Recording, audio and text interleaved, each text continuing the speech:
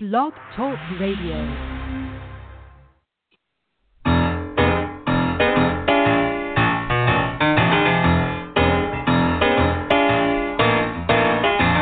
You're listening to The Catch with John Fisher on Blog Talk Radio, connecting life to faith. The world is trying to get it together, trying to help their fellow man, hoping we can make it better.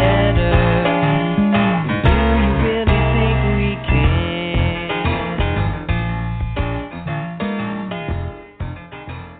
Yeah, well, that's what we're all about here at The Catch at Blog Talk Radio, seeking how to make a better world in our neighborhood, right where we are, the people we touch every day, the marketplace, where we do our shopping, where we rub shoulders with the world. And that's what we're excited about learning how to do. And part of that has been the privilege I have of introducing you, our listeners, to some really wonderful people who have meant a lot in my life over the years, and who have been an inspiration to me, and who I know will be an inspiration to you if I have a chance to expose you to them. And that's what Blog Talk Radio is all for. And tonight is a very special night because we have with us a guest who I've known since the very beginnings of the Jesus movement, and he has gone on to head up a record company. He's written numerous songs and albums and produced other artists and musicians and led in bands and praise bands all over the world with Franklin Graham, with the the Promise Keepers group, and Greg Laurie, and just having had a wonderful career that you could never map out. It's just kind of gone from one thing to the next, and I'm sure he can tell us a little bit about that. But I want you to welcome with me one of the first members of the first Christian rock group I ever met, Love Song, Tommy Coomes. Tommy, welcome to Blog Talk Radio. Well, John, it's a privilege to be with you and to think and talk about these things that you just outlined. I'm here in Southern California. I've been working on an album, and you caught me at just the right time when we finished today. Good. Fantastic. And I understand it's a Christmas album. Is that right? Yeah, we did one about 10 or 12 years ago. Boy, this is really going to be a nice one. 11 songs, and I think we're going to call it Star of Wonder. It's a wide variety of things and 3 originals, but boy, it's just coming out great. Oh, man, I'm so happy. Oh, nice. Nice.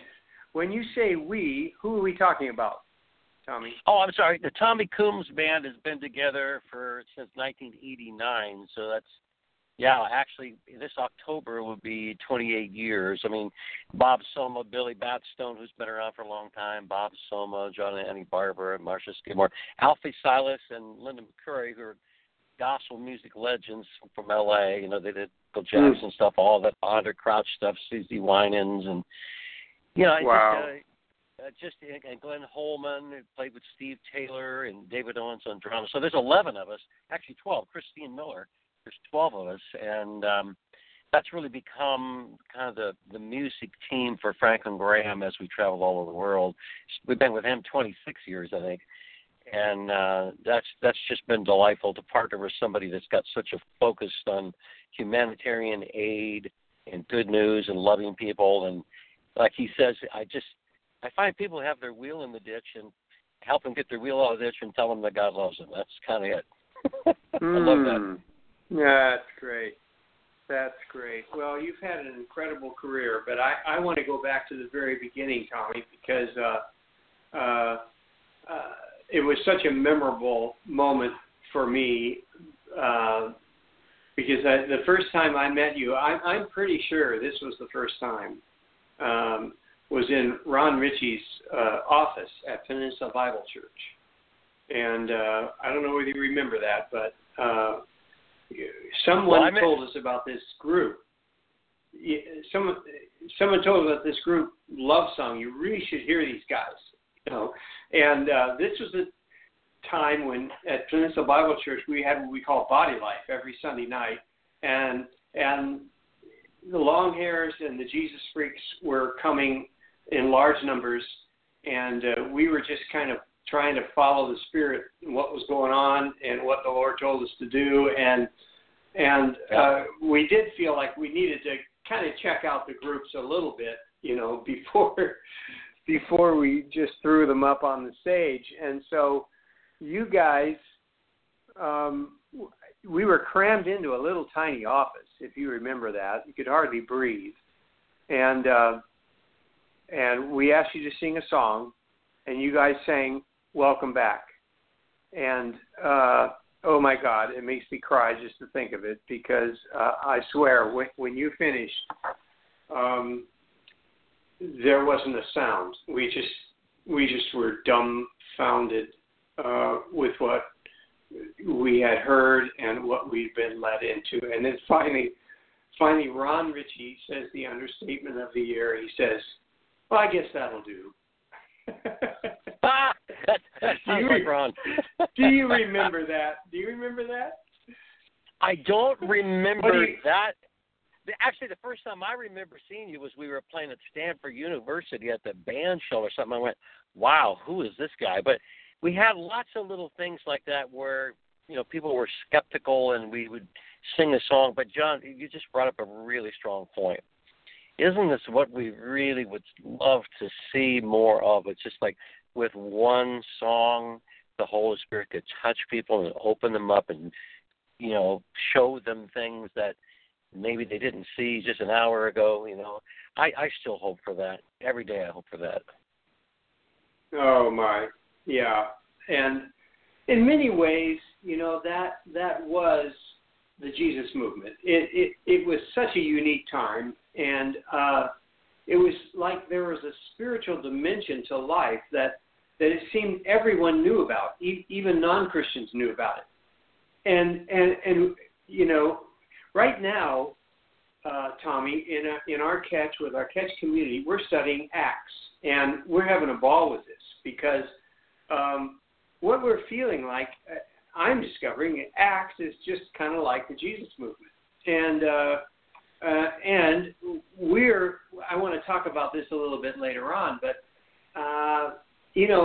I feel like we could be moving into another season like this.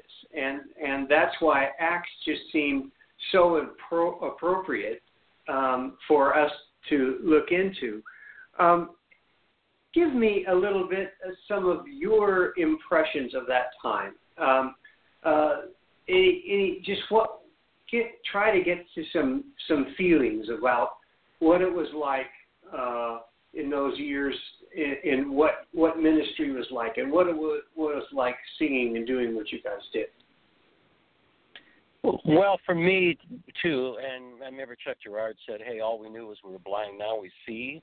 You've touched upon it. There was a tremendous spiritual hunger and a dissatisfaction with the status quo, the Vietnam War, all that kind of, a lot of turmoil in the world. See a lot of similarities between then and now. But people were, I'm not sure if they knew what they were looking for, but boy, they were looking, And I love it that God says, seek and you will find, So I think that generation of people was discouraged, confused, but they really wanted to know what real love was. We just got tricked many times. So people were kind of eager, but it was like they didn't expect that Jesus was going to be the answer. I didn't expect that Jesus was going to be the answer. We were looking every place but church. Mm-hmm. We thought that was just, like a funeral parlor. We couldn't figure out why people would go there months more than they had to go, it just didn't have any relevance to me or to a lot of people I knew. I kind of grew up in a religious vacuum, and I think that people today are just like they were then. They're kind of hardened towards bad religious experiences or empty shells of things that had no meaning. And, they're a little confused about tradition maybe. But, gosh, I remember playing so many college campuses, prisons, youth groups, anti-drug rallies. And what I probably remember the most is we were scared to death, and we didn't know if we were going to be able to communicate to the people we were with, had no idea if they would receive what we had to say. But I think Chuck Girard really had some phenomenal songs like Feel the Love that were non-threatening. Mm-hmm. They weren't judgmental or finger-pointing. And, I love it when Jesus says, come let us reason together. I love doing universities. I remember we were playing in Houston one time, and I'm probably confused about where we were, but there was a lot of other groups on with us, and, sometimes young artists didn't know what to say, and this kid says, Jesus is the answer. Well, I'm out in the audience with about 4,000 college students, and some guy yells back, what's the question? I love this. I love this kind of environment, So yeah. So we almost got beat, right there at Stanford. The Black Panthers and the SDS were all around us, but we were kind of just finding our way, John. Like you said, we're just trying to follow the Holy Spirit. Mm-hmm. It was uncharted territory, really. Yeah, you guys have a song, "Feel the Love." Isn't that the way it goes? Wasn't that one of the songs? Yeah, it's one of my favorites. Is that right? Yeah. What's that? Did you guys try to tell us what it's like to feel in the groove of the Holy Spirit? What is that like? Well, you're kind of following into the unknown, unsure what's going to happen, but you're very sure you're supposed to follow. You're very sure you're supposed to take that next step, but there's no guarantee of any results. And it kind of makes you tremble a little bit inside. You're on it. You're in the slipstream, but you're not in control, and you can't control the outcome, but you feel like there's this great wind carrying you, and you just know that you're in. You just never quite know what's going to happen moment by moment, and you think about it. We're starving for a sense of true adventure. I think when you're walking in the Spirit, boy, it's an adventure. It makes you kind of get your antenna up, almost like if you're lost trying to find your way without GPS and you're trying to make sense of it all, trying to find your bearings. It's a little bit like that. Wow. You said it was a little bit of, there was some trembling. Talk about that a little bit. What was that? What was that trembling like? Can you tell us a little bit about that? A little bit more about that? Go a little deeper with that one. Well, I think it's got to be like Peter walking on the water or something like that. Like, I'm not sure I can do this. The master's calling me, and I'm getting out of it. I want to do it. I want to get out of it, but I might fall flat on my face. But I think it had a lot to do with looking at the faces of people you're trying to communicate and just not wanting to disconnect, wanting so much to really disconnect, and just all your senses are heightened. Like, help me just do the right thing, think the right thoughts, say the right thing. And I think for me a little bit was like, I don't know if these people are going to like us or hate us or throw rocks at us or hit us in the head with a baseball bat. I mean, there was a time, it was on Stanford, and we had, there was 90 different groups kind of having their moment out in quads, SES on one side, Black Panthers on the other, and Lonnie Frisbee was with us. And we did an altar call on the campus, right? Just a humble little PA set up outside. And I've been noticing this guy wandering around for half an hour. He looked like he was just waiting for a chance to create some trouble, right? Because people didn't like it that we had a PA and the SDS didn't have a PA, and the Black Panthers didn't have a PA. They felt like it was an unfair advantage. And when it came to the altar call, this guy starts walking directly to me, and I see he's got his fist clenched behind his back. And I'm a brand new Christian. I'm thinking, okay, this guy's coming to beat me. But what do I do? I've got I guess an SG in my hand. I can smack him in the face and win this thing. Or do you want me to take the blow, or do you want me to step back? What do you want me to do? That's fear and trembling. What happened? You got to tell us what happened. Well, it was interesting. The whole crowd turned against him. He grabbed my mic. I took one step backwards because I didn't think the Lord would be happy if I smacked him in the face with my guitar to protect myself. And he grabbed the mic and he said, "I feel the power here, power to the people." The whole crowd, everybody started to boo him. Crowd completely turned against him. It was just one of those, oh, wow, okay. Wow. God's in control. This is good. Oh, that's great. That's great. You know, there was something whenever I saw you guys sing, there was something that happens every time that just and I don't know, maybe I'm just wanting you to take me back there somehow. But you guys start into a song, your eyes would close. A lot of you, I can see your heads go back, and you're just there, or not there. There was such a connection you had with the Lord that it was very clear what you guys were doing is you had a thing with the Lord, and we happened to be there to watch it happen. And you were not singing to us. It never felt like you were singing to us. You were really singing to the Lord. Is that right? Well, that's very interesting. I know that we were praying our way through. That's for sure. I mean, we were singing. It's like singing our prayers, I mean, I remember talking to Andre Crouch and his sister Sandra, and Sandra described Andre as like what he really does. He just serenades Jesus. Hey, do you like this? Do you like this? Let me make this up. Do you like that? And I think we were doing that, but we were very, very aware and focused that we wanted to tell our generation that Jesus was the answer they were looking for. And so all of our songs were very, very evangelical, but they were very heartfelt. They were personal. They were true life stories. And I think there's nothing quite like a brand new Christian's enthusiasm. It's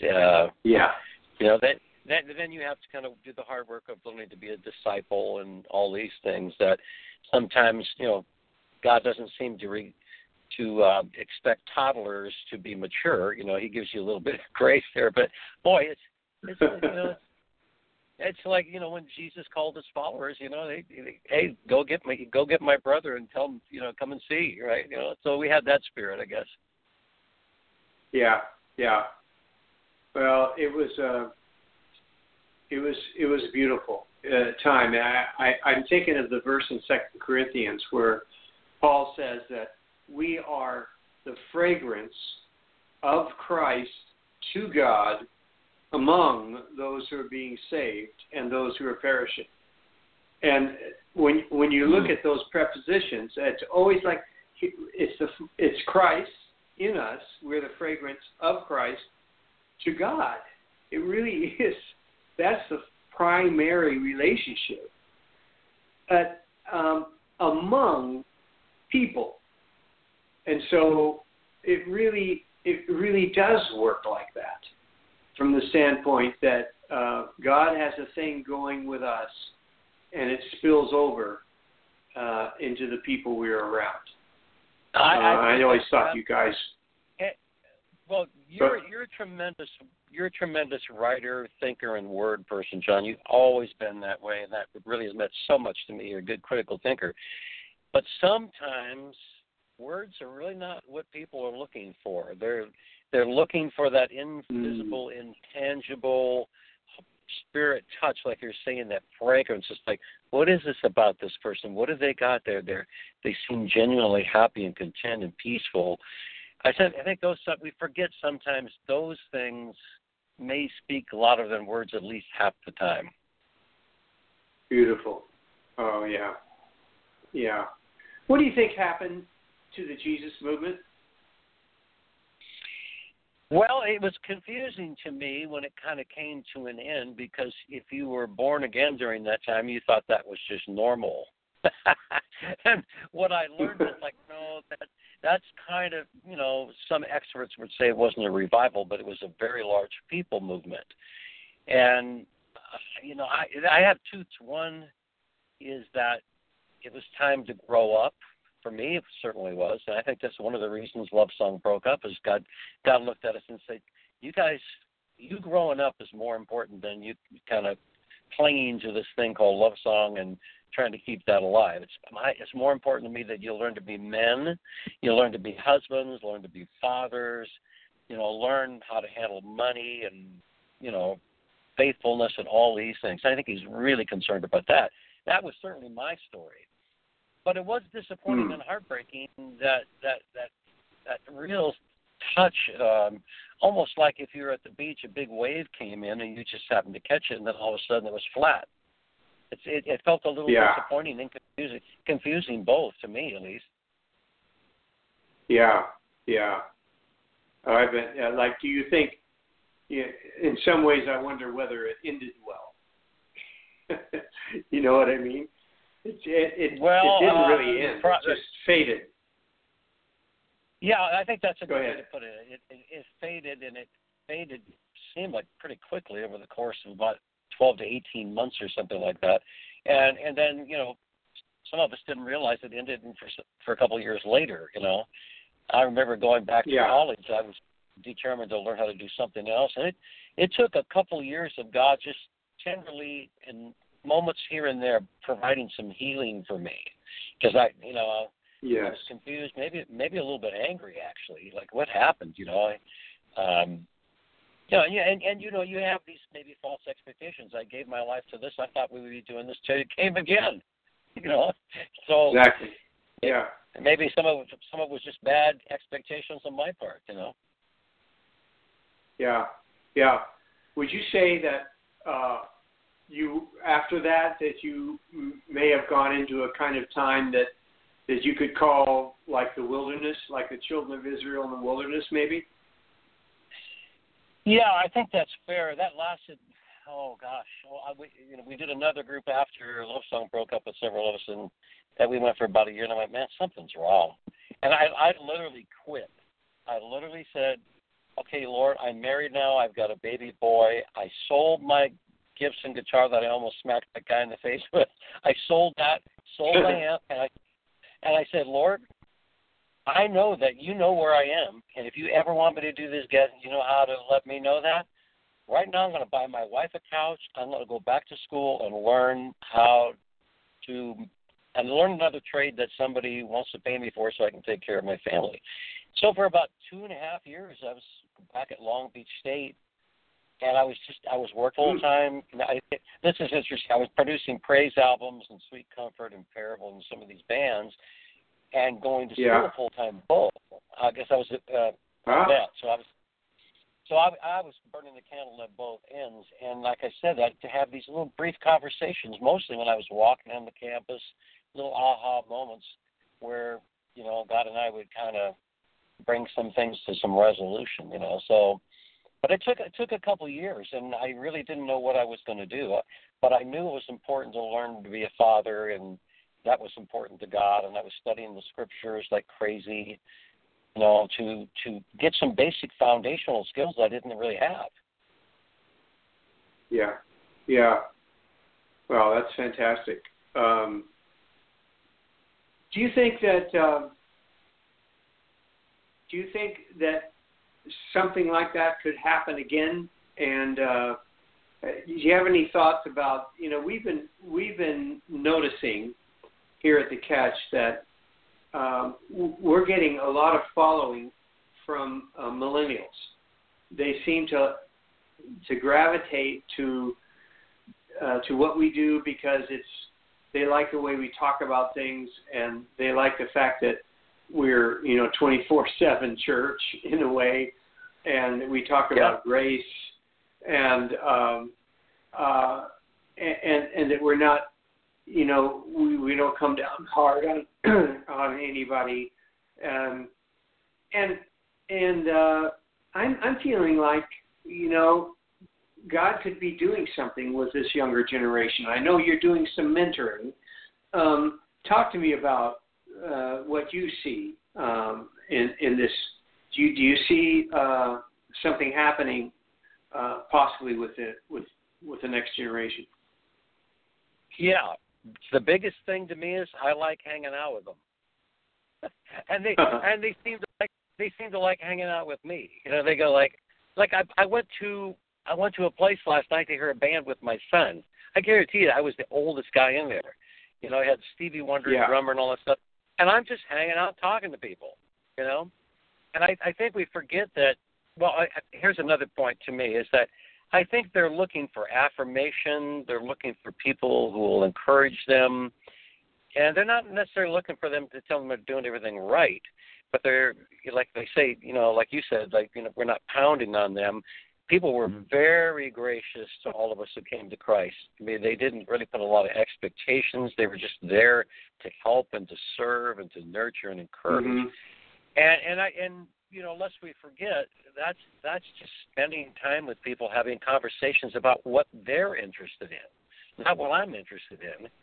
You know, and all I got to do is show an interest in them and listen and ask a couple questions.